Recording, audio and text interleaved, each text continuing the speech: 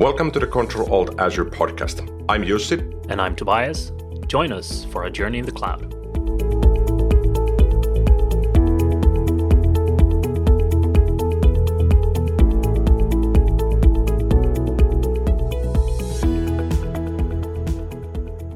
Hello, welcome back to another episode of Control Alt Azure. I am back and I'm here again with Jussi. What's up? Hello again. Life is good. We are closing the end of 2019. And probably top of mind for me is that I am slowly but surely settling in my new role at Microsoft. So I joined Microsoft exactly 5 days ago. And I'm able to open my email now, and I've got a bunch of meetings in my calendar. So it seems that I'm settling in quite nicely. How about you? That sounds nice. So I am actually, as of this recording, I am on holiday. So I just went on my Christmas vacation and looking forward to actually spend some time with the family and dinners and all that comes with it. But also I've managed to block some time to do a couple of my spare time projects, which is pretty large scale processing of data in Azure. So I'm hoping I get to fiddle a bit with that and see what the outcome is after New Year's. So I really appreciate you taking the time to record this on your holiday. I hope the audience will kind of hear through your holiday mode already. Yeah, no worries. This is all fun. So today's episode, we thought we were going to talk about Security Center. Yes, Azure Security Center. And we were planning on talking about the essentials on what the service is, what do you need to know about it, and what's relevant, and how do you actually get started with Azure Security Center.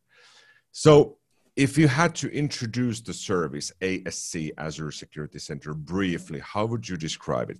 So for me, it's I would say a main or crucial component in anyone hosting anything in the Azure cloud, where you get a central viewpoint of any security issues or recommendations going on. So for me, it's like a dashboard to stay on top of things, whether you deploy web apps or functions or virtual machines or set up networks, whatever you do, Security Center is, for me, a way to kind of visualize what you have and give you a dashboard of insights into configuration changes you may have missed or recommendations that comes out. And a benefit with using it is it constantly changes. Like the threat landscape constantly changes, the capabilities in the services constantly change. And when they do, the Security Center is staying on top of that. So you don't have to know every intricate detail about everything, but the Security Center will send you an alert, say, you know what, there's a new recommendation coming out. For your VMs, you should do this or enable that service or disable this service or configure your network security groups in a more restrictive way. So for me, it's a great way to stay on top of, the posture of my Azure subscriptions. And the benefit, of course, is you can have multiple subscriptions rolled up into the Security Center. So what about for you? What's if a napkin presentation, what would that be of Security Center? For me, the Security Center, it's akin to what Azure Monitor is for seeing what's happening in my subscription, but this is for security-related things.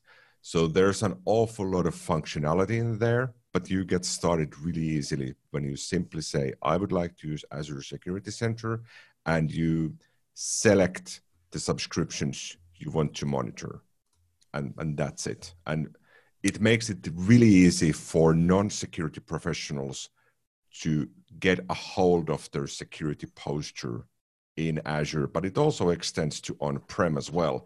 So if you have virtual machines in on-prem, you can also manage those through Azure Security Center.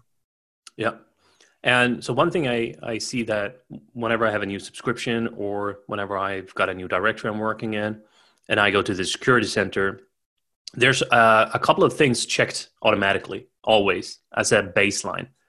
But then there's a standard tier or an upgrade tier from the free tier that gives you additional insights and additional checks. Does that come with an additional cost? Yes. So the base edition, the base version of Azure Security Center is free. It doesn't cost you anything. And once you have Security Center up and running, meaning you've clicked the service at least once in Azure portal, you can click on pricing and settings. And that allows you to set the pricing tier for your subscriptions. So there's the free tier, and then there's the standard tier. And you can also apply the paid standard tier partially. So it won't automatically take hold of everything you have in a subscription. And then at the end of the month, it would tell you that, okay, your cost is €2,000. Thanks for using us. Yeah. And so what I like is also exactly what you say here. You have partial coverage, so you can enable specific features. If you have a lot of VMs, you can enable Security Center standard tier for just VMs if you want. And also that you don't have to enable it for an entire subscription. In my case, I manage quite a few subscriptions, and I want to stay on top of everything that goes on in them. But in a few of them, I know that it's not important because maybe it's a dev one, maybe it's, pay-as-you-go developer subscriptions that I throw away after 90 days, then I don't really care. Then I don't enable anything on there. But then I can fully enable an entire subscription or drill down and say, inside of this, even if it's dev, I still want to monitor my networks and my web apps and storage accounts because that's important to me. So I really like that. Can you kind of estimate the cost? So if I have 5 subscriptions and I have a load of resources across them, can I kind of get like with the Azure pricing calculator? I know we talked about that in a different episode. Can you kind of get a fingertip feeling for what the total cost would be? That's the hard part. So I've worked with a couple of customers recently, and we enabled Security Center at the free tier first. But there was some functionality we felt that we definitely need in one of the subscriptions. And once you enable that, then you get to choose which nodes. So a node could be an Azure SQL database, it could be a virtual machine, it could be an app service. So you get to decide and choose which nodes you're actually ramping up for Azure Security Center, the standard tier. And there's no estimation. It gives you per node price, and I recall it was about €15 per node. And we were ramping up on just-in-time virtual machine access. And we discussed this on the episode with Tiago Costa when we talked about the remote access for virtual machines. So for this customer, I enabled standard tier for one subscription. They had about 30 VMs. And then we ramped up 5 VMs. And that way I knew 5 times €15, and I would know it's less than €100 a month, plus some additional cost depending on how I use those. But those costs are minuscule. Yeah. But the challenge is that once you start ramping it up, there's no way for you to know before you actually see the list of the nodes, the services that you will connect with Azure Security Center, what the cost will be. Right. So it's good to just be aware of that. You don't just go ticking, enable this in an enterprise directory and across all your subscriptions without actually knowing what you have inside of them. Yeah, and we actually had the problem then with this said customer is that once we'd enabled the standard tier, the customer would call me maybe 2 months later and say, okay, so we are seeing this sort of cost. Is this what we planned for?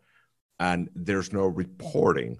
So once you go back to Azure Security Center and you click on those nodes, it will say, okay, I'm watching after these 5 VMs, but 3 of those VMs were shut down. So there were no costs for those because nothing is happening. And then again, I had to deduct in my head. So now it's 3 times €15 and optionally 2 times 15 on top of that per month, depending if we power on those VMs. So with Security Center can come a cost. And if we decide that this is for me, I want to use it, there's a couple of beneficial features that I particularly like. And one is the policy and compliance, where you can get a pretty good overview of how well your resources in the cloud comply with specific standards. And there's different standards we can take a look at, but ISO 27001, PCI DSS, Azure CIS, all of these like commonly used standards, you get automated checks for that. Because a lot of the times, if you're a vendor, like we're a software vendor, and customers will ask us, when you operate things in the cloud, are you compliant with this or that policy, or with this or that compliance guidelines? And it's very difficult to answer that if you don't have a 100% documented system, which fortunately we do have. And with the Azure Security Center, we get a little bit more of that. So I can drill in and go to the policy section and compliance and say, what is my regulatory compliance? And it will give you a checklist saying you're green on all of these areas, but on this area with virtual networks or with your web app, you're missing this key functionality that you need to have enabled if you want to comply with ISO 27001.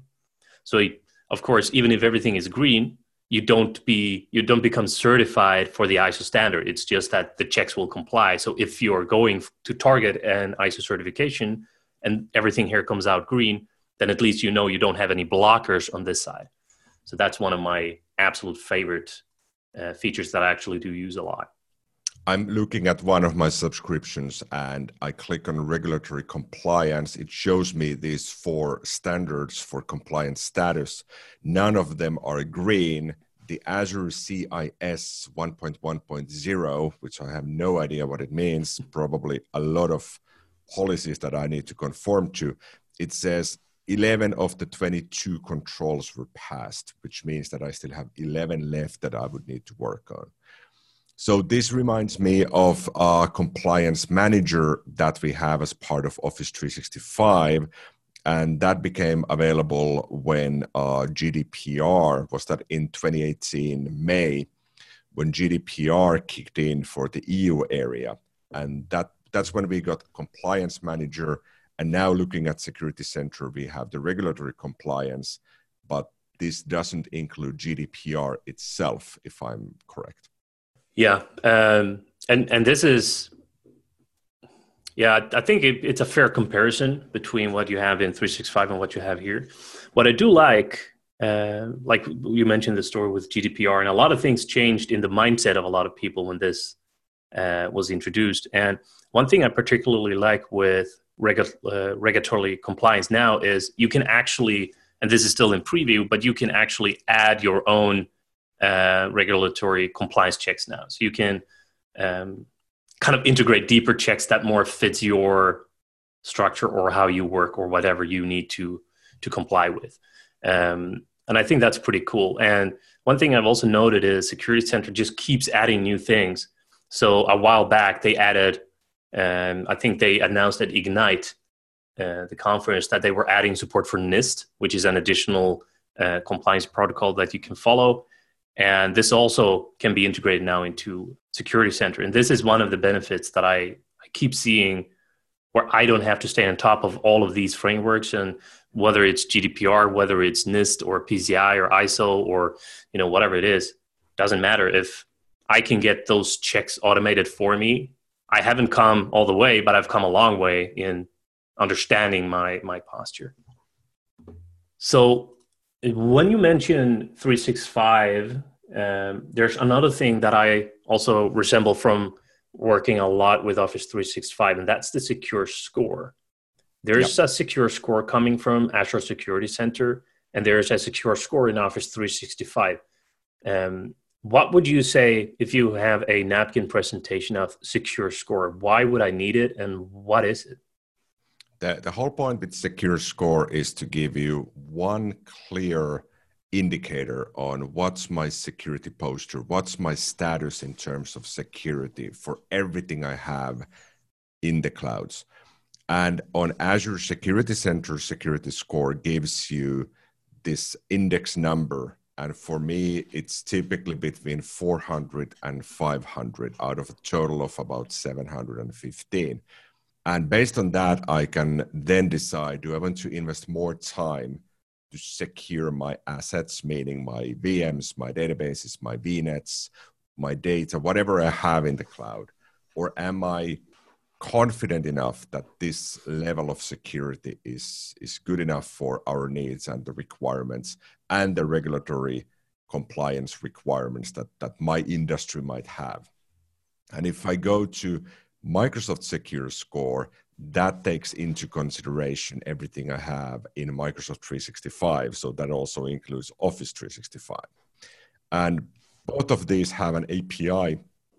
So you can talk with the Secure Score API, pull those index numbers, those results, and then perhaps use those in a report. Let's say you need to do a monthly report on this is our status, this is what it was a month ago, this is what it is now. I can pull those numbers, and it also gives me recommendations that perhaps you should be working on this and this and this. What I typically get is that if I provision a new web app and I don't enable a custom SSL certificate, then Security Center will tell me that perhaps you'd like to enable HTTPS for this web application. If you do, the impact on your Secure Score will be 10 points plus. So when you mention the APIs, do you know if you can pull out all the details also? Because it might contain quite sensitive data, right? Or do you only get like the metrics saying your score is 340 out of 370? Or can you also get every single check saying that this VM has no firewall enabled, and can you get that through the API? That's a great question. Next question. Okay. I have no idea, because I've been meaning to build something around the API. I had a super quick look at the API when they announced that, and I was like, this is so cool. I need to work on this. But then life happened, everything else happened, and I'm like, yeah, it's still in my to-do list to actually check it. Have you had a chance to work with the API? No, I didn't. I was hoping you did, so that's why I asked the question. But so tell you what, before we publish this episode, we'll do a bit of research and we'll put the links in the show notes for the capabilities of the API. Yeah, and it's probably good to mention here that when we have these sort of ideas that, oh, there's an API, I need to look into it. My approach to something like this is to build something quickly, like a prototype. I might use PowerShell, I might build an Azure function, just something quickly to see that I can connect with the API and what sort of data can I pull back. And based on this, I start leveraging the different services in Azure. It might be that I would use Logic Apps to execute something that pulls the score, and then I push that score to perhaps Azure Table Storage, and then I have a Power BI dashboard that simply tells me this is your Secure Score now. Yeah, and I like that idea to fiddle around. I use .NET Core a lot, and same thing there when I work with the APIs. I've got my set of base frameworks I do to super easily connect to any type of API in Azure. So if there's a new one in Secure Score, I hook it up, I get the data, usually raw JSON replies, and then I can work with it. And like you mentioned, you throw it into a table in Azure Storage, or expose it somehow so you can play around with it from different tools. One of the interesting things that occurred to me, and this was during ESPC, the European SharePoint Office 365 and Azure conference in Prague. That was in early December 2019. And I was manning the Ask the Experts during the expo hours. And one of the expo booths I was manning was Ask Me Anything. And that was more heavily on Azure, but I was happy to field any questions on Office 365 or on-prem. So I maybe tweaked the signage a bit and said, ask me almost anything.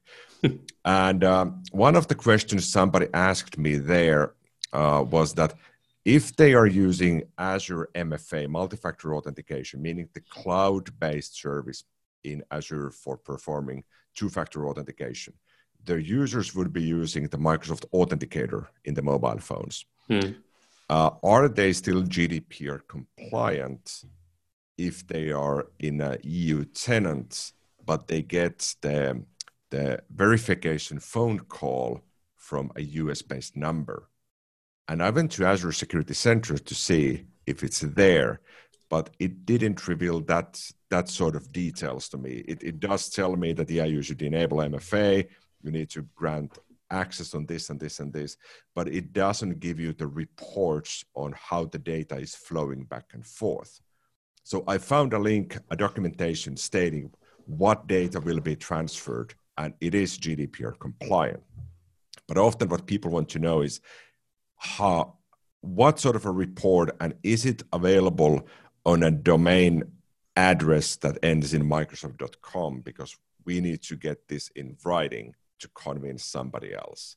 So even with Azure Security Center, you often need to resort to finding different reports, different guidance to understand how things really work.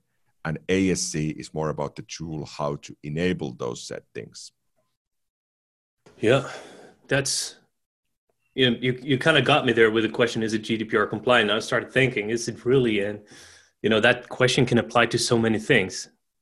Yeah, and often these sort of questions, they're quite loaded. And I don't mean to say this in a negative way, but more that you might have somebody who spent weeks and months working with their cloud implementation project. And one of the things would be that, is MFA GDPR compliant? They have internal meetings, they have calls, they have plans and designs, and they cannot really get to the bottom of it. And those persons might then show up at the expo, find somebody like me and ask, so how is it? Is it this or this? And you already know when you're getting the question, you know that it's not a black and white question. There's always different viewpoints. There's always a frame that you are not getting in those 20 seconds that you actually have the time for. And then what I do is I say, ping me over Twitter, email, Teams, whatever medium, and provide me a bit more details, not any security details, but more like, what are you trying to do and what sort of information would you need? And then I can spend more time and actually try and figure out what you're trying to achieve and is it possible or not. Yeah, that makes sense. So another thing that I got to thinking about is, because we mentioned before, like, what is Security Center for you? One thing that I also got to think about is, like, when you get recommendations in Security Center, it's not always you need to do this and you need to do that in order to stay compliant or in order to fix any potential threats. But there's also a feature called Quick Fix. And this is a way to automatically mitigate any configuration tweaks you have to do, which is kind of cool. So one example is, if you're in the Security Center and go to Resource Security Hygiene, or get a recommendation or a list of all the things you need to take a look at, you might not have to implement them, but you might need to take a look at it. And for example, when I look at mine, it says function app should be accessible over HTTPS only. And if I fix that, I will get 13 points in my secure score. So that's great, and it has a big blue button saying Quick Fix. So if I click that, instead of going to all my resources and trying to configure everything myself manually, I can now click Quick Fix, and it's going to list me the affected resources, and I can click all of them, and then I can click remediate. And what's going to happen then is, it's going to tell you, here's what's going to happen right now. If you agree, click here to remediate these 2 resources, or how many that you just ticked. So that's something that came on top of my mind, because a lot of the time when we have these discussions, which you kind of trigger with this GDPR question, is the discussions can be complex, and you can have a lot of big projects and a lot of resources out there. And what if you got Security Center to tell you that you have 60 resources that needs to enable HTTPS, and you know that you can do that? Or if you have 200 storage accounts that does not enforce SSL, which you need to do, then you don't want to go to each and every one of those. You want to just tick a button, and that's exactly what you can do. So when you want to manage multiple resources, or even if it's only one, you can tick a button to have it automatically fixed, which is something that I really like. So that's also a tip from the top of my head. It's super useful, definitely for people who might not have a full-time chief security officer working and checking through all of these things and really understanding how they affect everything. So Microsoft is often great in building these sort of dashboards and bringing the complex topics there but simply giving you a button, click here to fix it, and I'm done. I don't need to take a day aside and really learn everything before I know I can click on this. And I can trust that whatever it does, it will become more secure. Obviously, I have to understand what the change is going to be. So if I have a web app and it says, yeah, perhaps you should enable HTTPS, I need to understand if there's any sort of integrations to the website that do not support HTTPS. Yeah. So whatever I do, I need to be responsible when I click, when I fix things quickly. But at the same time, I don't need to spend 2 hours on each item to fix them. I can click through them and be done with it. Yeah, and that you touched on a very good point there, and I think that is a crucial thing with anything you do, especially in the cloud when everything is so easy. Just because there is a button for it doesn't mean you should push it, even though, you know, if there's a button, you really want to push it. And the same thing goes here. You need to understand the implications of clicking that. Especially if you have an enterprise subscription, you have 50,000 users and you have a bunch of resources spread out, you know, globally distributed. And if you get a quick fix for fixing 500 of your resources, you need to understand if that will have any implications. Security Center may not tell you that it will have any implications on the way you have things set up or the way your code communicates, or if you have other things communicating with your web apps. Because an example of that is Security Center will say, you should add access restrictions so nobody can call your web apps, right? Unless you put up a firewall and you only enable it this way. But if you don't have a firewall and you don't have a gateway and you only have the actual web app and you enable access restrictions, nobody can access it, right? So it kind of goes offline, if you will, for the rest of the world. So clicking quick fix or adding something quickly without understanding the impact of that can also be pretty dangerous in terms of, you know, uptime and resource reliability. So I would always say make an educated click. You know, The fact that you can select 100 resources and auto fix, it's great if you know what that does. But if it's something you've never done, or if you don't understand what will be changed and you don't understand or don't know maybe all the components that are calling your resources or how they integrate with the rest of the company, that might be a good thing to think about. For my dev subscriptions, you know, it doesn't matter. I tick everything and I do it and I see what happens. And sometimes I export the JSON of my resources before it happens, and then I autofix, and then I export the JSON of my resources again, and then I can compare and I can see exactly what this quick fix button actually did. So that's also something that I usually want to do when I want to figure out what is this button going to do for me that I cannot do myself. And then I can learn kind of what they do underneath. Oh yeah, so you're really diving deep into what the changes are. Because what I see is when I click on quick fix, it actually takes me to a new page and says, okay, this is what we're planning on doing. So we recommend you do this, this, and this. And this is what this button will achieve for you. And for perhaps for technical people, but not super security minded people, that's often enough to understand what's happening in there. Yeah. And so that's enough for me most of the time as well. I just want to know, you know, I have this urge for learning about what they're doing. When I click this button for 5 of my web apps or for 100 of my storage account, what will be changed? And I can then see in the JSON what will be changed. And the reason I want to learn that is because I deploy a lot of things to the cloud from templates and from code. And if I now learned what was actually changed in the JSON or in the underlying resource, I know that already in my templates, I can fix it. So next time I deploy the resource, I will not get a secure score flag or a recommendation saying you should enable or disable or configure it this way, because I've already done that then. So that's just a way for me to learn from a technical perspective. Oh yeah. So some of the features besides secure score and watching after your assets, your nodes, your services in Azure, we mentioned just-in-time VM access a couple of times in previous episodes.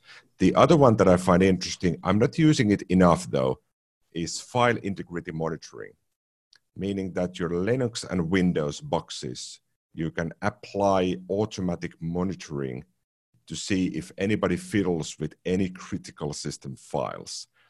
And based on that, you can then get an alert that, okay, somebody went in and modified your boot.ini file. perhaps you should have a look at that. Right. So it's looking into your VMs, or is it looking into different types of resources, or what is it kind of monitoring? It's looking in your VMs. So it supports Windows files in a VM, Linux files in a Linux VM, and also the registry. So it can go to registry to figure out, did somebody fiddle with something? And you can add your own, or you can just accept the default ones it's suggesting for you. Oh, very nice. Yep. So how does that compare with, you can have like anti-malware or antivirus kind of things deployed to your VMs as well? Is there a difference to this, or is this like a kind of an outside check looking in while the antivirus components are inside of the VM already? The anti-malware often or always recommended when you spin up a new VM, and they do quite a bit more. But this is more of a centralized go through all VMs I have, and I'm interested in any changes to these files. And while the malware is more about who's running shady PowerShell scripts, and definitely if you enable something like Windows Defender ATP, which then traps those in real time and gives you yet another portal in real time. You can combine all of these solutions, and that's typically what you do in security. You have multiple solutions, and no one solution makes everything for you. So you need to combine them cleverly and then figure out what do you want to do with the data, perhaps feed it to Azure Sentinel or a different solution. And from there, you make your educated decisions based on the data you're getting. Yeah, that makes sense. So another thing that's on top of my mind that usually comes when I do some security audits and security reviews, depending on the scope of that, sometimes people also ask, I want to understand how identities are configured. I want to know about identity governance. What is identity governance? And can I use Security Center for anything related to that? In Security Center, you can manage your identities and access. But as mentioned before, that's more towards, do I have MFA enabled? Do I have logging in Key Vaults enabled? Yeah, and you should have at least 2 owners to the subscription, not to lose access and stuff like that. Yeah, so that's kind of the baseline security. And then when you want to understand more about identity, then you need to hop to Azure Active Directory. And in Azure AD, one of the new features is the identity governance. And when you go there, it allows you to configure entitlement management. And that's part of the Azure AD P2 license related features. And it allows you to have this sort of federated trust between tenants instead of individually inviting external users to your Teams or SharePoint sites. You can create access packages and say, anybody coming from this tenant, meaning this domain or this tenant specifically, will get access to this, and this package, and I want approval on this package. And once the users enable those packages, they will then get granted automatic access to resources outside their own home tenant without somebody manually always doing that. And you can have that access expire automatically as well. So that's the bigger portion of identity governance. So if you want to get this full 360 view on identity, you need to understand identity and access in Security Center, identities in Azure AD, and identity governance in Azure AD, which is part of the P2 license. Yeah. And you also have something called Azure AD Identity Secure Score, right? Which kind of relates to what we just talked about, Secure Score in the Security Center and Microsoft Secure Score. But this is then purely a secure score for identities to, again, get a dashboard to learn about things you might need to leverage to stay on top of things, right? Yeah. So there's plenty of scores, and it's not uncommon to see admins build their own dashboards. So if you use Power BI, you can connect automatically with Azure AD and Security Center, and there's predefined dashboards that then allow you to drill down to all the different scores, all the different alerts that you're getting, and perhaps react from there Or if you have an separate IT security room, then you would have a huge TV on the wall, and it would simply say or show you all the relevant data from all of your tenants without you needing to manually go through all the views, all the settings, all the dashboards. Yeah, makes sense. So one thing that comes up a lot is I use Security Center a lot, but I also use something else called Azure Advisor. And both of them kind of give me advice on what I need to do. And Azure Advisor also have security. So with Azure Advisor, I believe you get performance, availability, security, and other things. And what is the main difference between Azure Security Center and Azure Advisor, or are they working together? Like, why do I have an advisor with a security component in it when I have Security Center? They work together in tandem. So Azure Advisor typically gives you this sort of pop-up when you log in to Azure Portal as an admin and says, okay, this is what you need to do next. And one of the topics in Azure Advisor is security, and that's pulled from Azure Security Center. But the other things that Azure Advisor typically gives you is also cost management. So it detects billing issues or if you have something causing extra utilization. And also it gives you recommendation and guidance on things like high availability and disaster recovery. I have maybe 5 or 6 different Azure subscriptions that I use on a weekly basis. And when I log in any of those, I get the pop-up from Azure Advisor, and there's always like 5 or 7 recommendations. And I'm often too busy to actually start working through them. So I just dismiss that and promise myself to get back on those later on. So depending, if you work on dev and test subscriptions, it's not that critical. But for production environments, anything that Azure Advisor is giving you, you need to react. You need to at least have a look at it and then figure out if that's something you need to work on. Yeah. Yeah, that's great tips. And I also really like the alert capabilities of all of these type of resources, the Azure Monitor, the Azure Advisor, Security Center, where I don't actually need to, because one thing that we revisit all the time is then you can see this from the dashboard and then you can see that from the dashboard.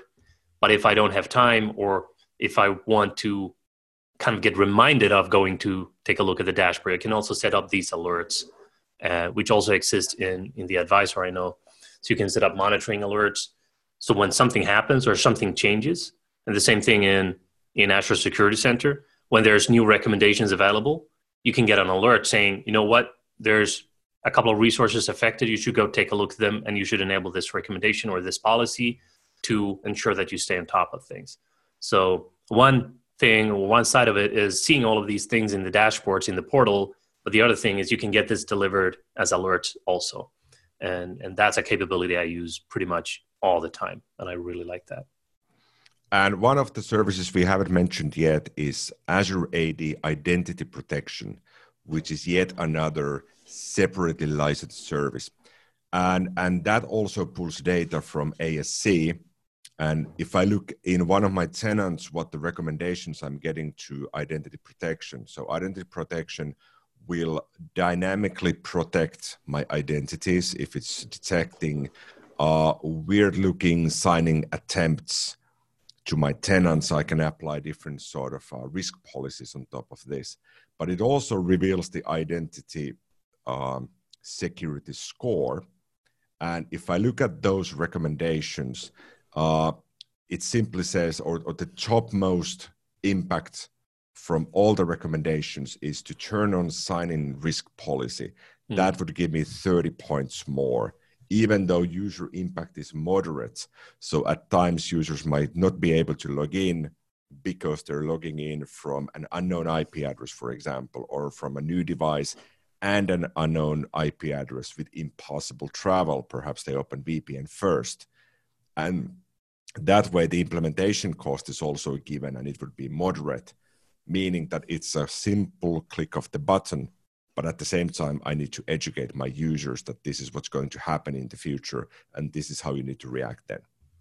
And I really like that. capability to see the score impact, and just what you mentioned with moderate or high or low impact is also a kind of an indicator, because there's the implementation cost impact and there's the user impact, where the user impact then is, like you say, can the user not sign in anymore? That might be a high impact. Or if you enable multi-factor authentication, that can be a high impact. But then also the implementation cost, I really like to understand this before I actually take action on something.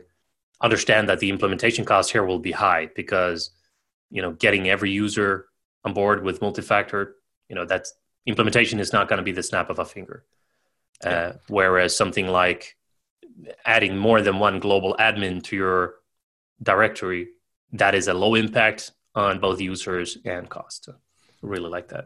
One funny recommendation in my identity protection as part of Identity Secure Score is user impact is moderate, implementation cost is low, and the score impact is quite low. It's only 1 point, but the recommendation is delete/block accounts not used in the last 30 days.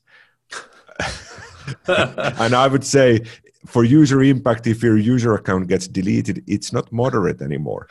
Yeah, it's not. And I really like that it's fixed on 30 days. I don't know if you can configure that, but I believe that is fixed. That's fixed, yes. Yeah. Because, when I go on vacation, I might go more than 30 days in one go, or if you go on parental leave. Yeah. Right? You're gone for a couple of months, and when you get back, I'm sorry, you don't exist in the companies. You're out of here.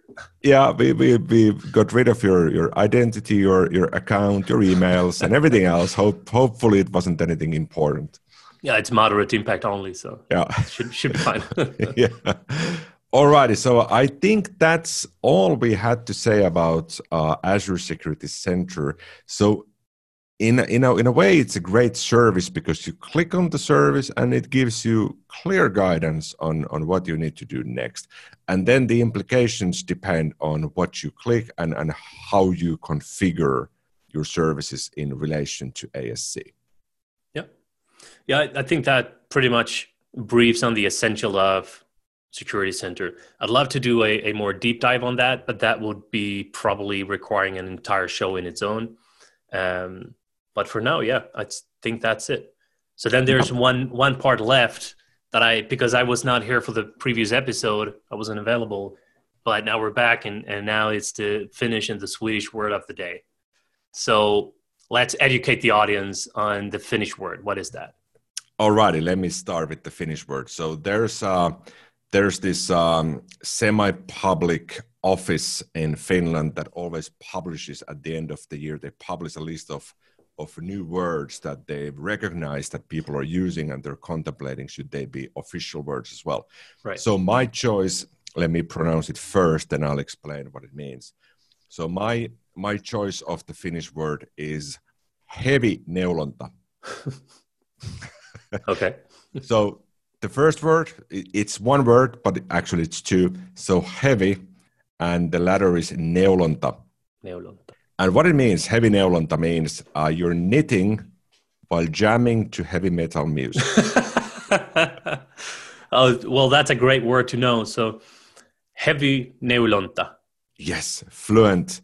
Perfect. So whenever I'm at home and I feel, I need to do something relaxing, I might get I don't know what the things even are, the metal spikes when you start knitting.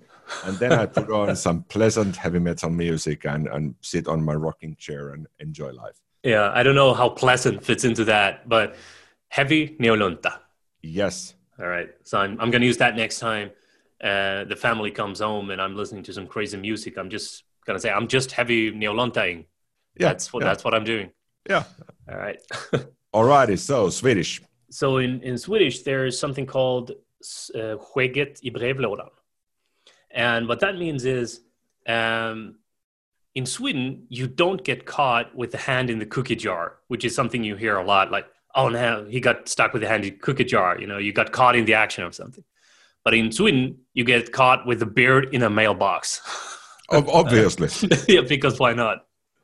So that's our, word for the hand in the cookie jar. That's the getting your beard stuck in the mailbox. And I don't know, it somehow feels more painful. I don't know. So coming from Finland, the Swedish that we're taught at school, that's the Muminsvenska. And I understand that your dialect is more close to Skåne. Yeah. So I live in Skåne, which is the furthest south of Sweden. So I have more in common with my dialect with the Danes than I actually do with the national Swedish. So I'm looking at the word from the notes now, and how I would probably pronounce it, and this might be totally incorrect, would be skeget I brevlådan. Yeah, it should be skägget. If you talk national Swedish, it would be skägget I brevlådan. Skägget I brevlådan. Yeah, pretty much. That's too hard. So the S and K is not kind of pronounced at all. But, no, but you have they're just sort of fillers. Oh yeah. and we don't have that in Finnish. Finnish is it's an analog language. So whatever you see, it's exactly how you pronounce it. You don't want to complicate things. It's just no. If the letters are there, you say them. Yeah, and because you pronounce it exactly as you see it, there's no intonation. It's always the same. Right. Yeah. Alrighty. So we are done with Azure Security Center. Thank you for tuning in, and until next time. See you then. Bye.